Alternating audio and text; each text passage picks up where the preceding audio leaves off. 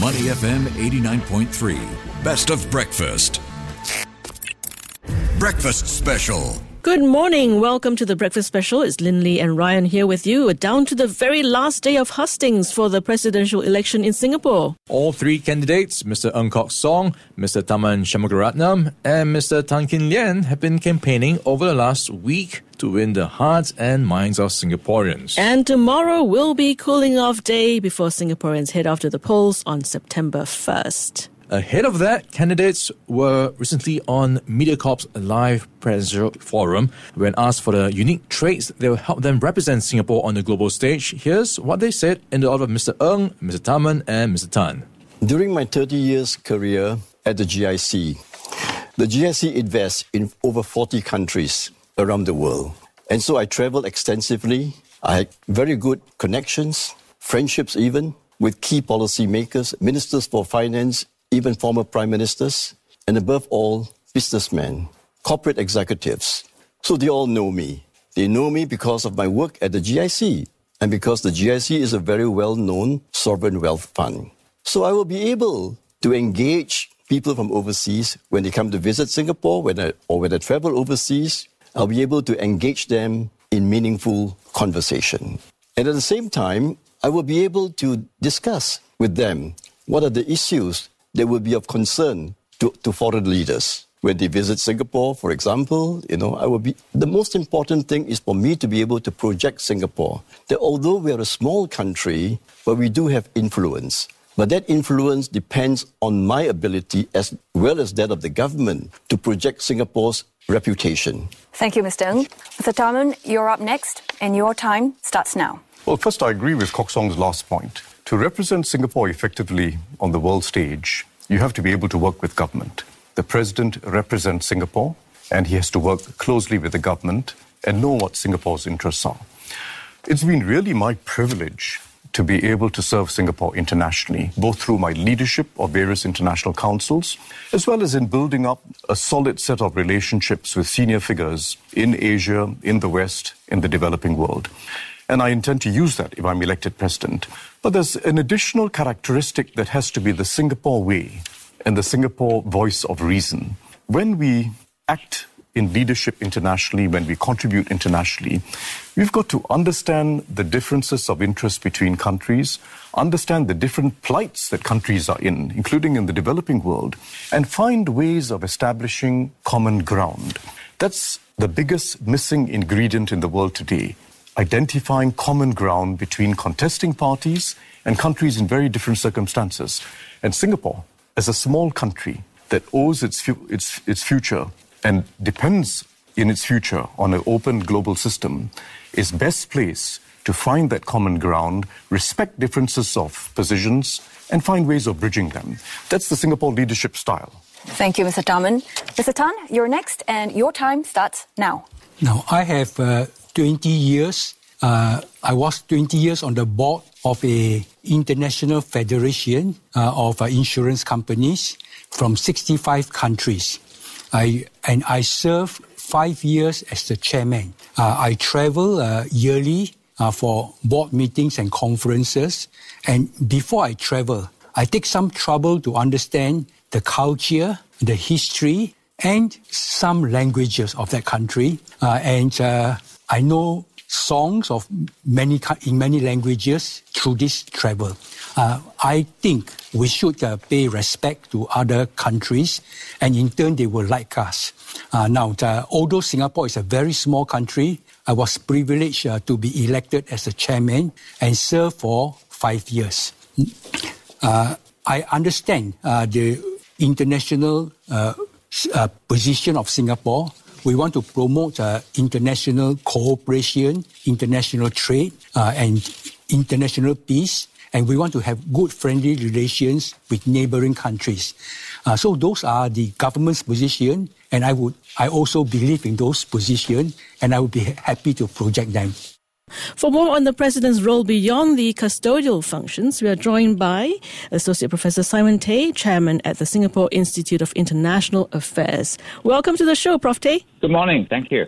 Now, beyond the custodial powers as conferred by the Constitution, let's talk about the duties in relation to foreign relations. What did you make of the responses so far in the campaign trail? Well, I think, first of all, it has to be very clear to everybody that the foreign policy of Singapore is the government's policy. This is not a discretionary power of the president. He cannot have an independent foreign policy. However, it matters who fronts that, who says the words. It's just like a movie. Even if somebody else has written the script, it makes a difference. Who is acting it? Can they act it with conviction? Is it something people want to hear from? Or it's just like mumbling through the words written by somebody else? It makes a real difference who the credibility of the president is representing Singapore on an international stage. Interesting analogy. A lot of nuances when it comes to the delivery. And when we talk about meetings, the president is usually at the forefront of meetings with visiting dignitaries as well as overseas state visits. Simon, how important are such meetings? Very important. Besides the formal speech and the parades and all that, they will have moments, hours sometimes, to sit down together, connecting as people, and not chit-chat, not about, songs or things like that. Sometimes entertainment, but really fundamentally behind the closed doors, away from the media and you and me, they will have to connect and talk about serious issues. I think of what the candidate said, the most relevant to the role of the president is Mr. Tharman. What he said about Singapore's voice of reason. This is critical. Simon, head of state meetings are usually the highest form of diplomatic exchange. As Singapore's non-residential ambassador to Greece, can you weigh in on the kind of quality someone in the presidential role will have to possess? Well, I can. I mean, in a sense, an ambassador is a very lower form of what the president does. And I'm delighted to say that Singapore has a good standing. But it always depends on ability to prepare and present. The quality of our leadership really matters. I also want to add, I've been on one conference internationally where I was with Mr. Tharman. This is in Germany some years ago. That conference also had Chancellor Angela Merkel. Mr. Tharman stood out. He was not awesome or, people did not fear him, but people gravitated towards him. He had a serious sense of knowing and openness, and yet very knowledgeable. And I think this really stands out when you look at his record. The 2 minutes that each of them had on television a few nights ago did not give anyone the chance to read out their full citation. Of Mr. Tharman particularly, if you read out his list, the whole show, this man has been appointed the chairman, first ever Asian chairman for the IMF, the World International Monetary Fund Financial Committee. And he's been acknowledged not by just Singapore, but the UN Human Development Report, the World Economic Forum. These are not things that Singapore can put people up for. It's things that people outside recognize the worth of a person to appoint them to these positions. In terms of foreign relations versus custodial duties, is there a weightage, and what's the weightage like? Well, I must admit that compared to the more frequented talk about reserves or key appointments, this is not a discretionary power. As I've emphasized, the president cannot have an independent foreign policy. Having said that, I think representing Singapore, a small hub in the world, is always going to be critical, and it's growing ever more important. I don't want to descend into personalities, but consider this. When President Tony Tan was in office, Mr. Lee Kuan Yew was still alive. That was the strongest name associated with Singapore. This formula is changing. We will have a younger Prime Minister in the next few years. That is the 4G plan. It's critical, even more than ever, to have a senior person as president who the world can respect and know.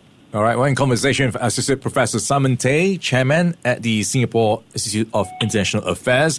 Now, Simon, last election, you were assisting current President Halimah Yacob in your personal capacity as a nominator and a key campaign member. But this time, we understand that you're not endorsing any of the candidates. Based on what you've seen so far from the campaigning this time, what's your assessment of their understanding of the role so far? Well, the difference is that I've known Madam Halimah even before she was a member of parliament, let alone speaker, etc. So when she wanted to stand, I was happy to say that on the basis of knowing her for so many years, I thought she was an ideal candidate. I have a respect for candidates, and I've met all of them. Briefly for Mr. Ng and briefly for Mr. Tan. And of course, since he was in government, for more times with Mr. Tharman. I applaud them all for trying to stand for a very important office in Singapore in a non-partisan way. And I do think that there are differences. If I look at what they've been saying and what the experience is, I'm a professor, so if I may just simplify it for kind of grade, I would say Mr. Tharman's an A+. What I said about his accolades from outside is depth and wealth of experience, from Water Forum to, of course, finance, his key strengths, and on the social policies, his understanding of how to help Singapore, but internationally, how inequality is an issue. That really is an A+ grade. Comparatively, I said Mr. Ng, though a long-time GIC head investor, it's a more limited portfolio. I'll give him a B, B-. And Mr. Tan, I'm sure he was good at NTUC income, but for international affairs, in a sense, he hasn't sat the exam. He might have studied some notes, but he hasn't really sat the exam. He's not been tested in this field. So the track records have been made to the public on various occasions by all three candidates. In your opinion, to what extent would such track records help, especially when it comes to dealings on the world stage? Well, in the end also, there's a certain level of energy and expectation, and no matter how prepared they are, there's a certain degree of impromptu having to react to something another leader has said in certain senses. And in this sense, I would say the energy level matters. I've been impressed by all candidates. Mr. Tharman is almost a decade younger than them. He was a very thoughtful, well-traveled senior minister. I know in some quarters, people are saying, well, they want a fully independent, almost oppositional character. I'm not of that view. On the point of international affairs, this man has got to speak from the same book, the same script as the Prime Minister and government. And if he has a difference, it has to be discussed with our Minister of Foreign Affairs and Prime Minister behind closed doors. It can't be any open differences on international affairs. Singapore fundamentally is a very small country. If we don't stand up and speak up well and with the voice of reason, we will be ignored. Many other countries bigger than us have been ignored. Yeah, and when it comes to the head of state, they do carry some level of influence. So they've been raising issues close to their hearts, like what they want to champion if they're elected. So how important, Simon, is for a president to be fronting, for example, charitable causes beyond the duties expected of them? And taking lead from President Halimah, she's championed many of such causes. Yes, I think that's a very good example. I think we need somebody in that sense who's quite the complete package. Madam Halimah, too, had some international exposure, the International Labour Organization, but her heart and focus was on domestic, and I think she really delivered strongly on that. The late President Nathan similarly had both international affairs standing from his days as ambassador, but also a great help to the President's Challenge and other domestic causes. And I think that's the formula we would really ideally want to see. So I've emphasized international standing because that's what my institute does, what my focus is on. But I must say they pair together. Singapore has got to come across as a society that really is trying to connect people to people with other countries around us, using our hub status, our wealth, to really, our technology, etc., to help win-win situations. And I think this is where finding that common ground is going to be very important for the president. Can I mention one thing about Madam Halimah? For example, while she has to follow the government script, she was the person who went to Qatar, met the Qatari leaders early in her presidency, and the last visit, official state visit, was to Qatar. Subsequently, just in the last week, leaders from Qatar have come to Singapore to strike up deals and start a dialogue, much deeper dialogue of our Prime Minister. And this is a very good example. What statement is Singapore making when we send a female Muslim tudung-wearing president to Qatar? It means really, if you're trying to modernize, you're trying to look outward, Singapore can be that partner. And I'm delighted to see that while there is a script, this script is quite continuous and followed up, leading to the deeper discussion with the Prime Minister. And there are other paths she has opened up. Of course, she also did non-traditional things like going to visit China during the Olympics, etc. So the President's role in international affairs is not independent, not discretionary, but it really does make a matter, the conviction and the character they bring to that role. All right, so much to talk about, but we'll have to leave it there. Thanks so much, Simon, for your insights this morning. Thank you very much. We've been speaking with Associate Professor Simon Tay, Chairman at the Singapore Institute of International Affairs. You're listening to Money FM 89.3. To listen to more great interviews, download our podcasts at audio.sg or download the audio app. That's AWEDIO, audio at the App Store and Google Play.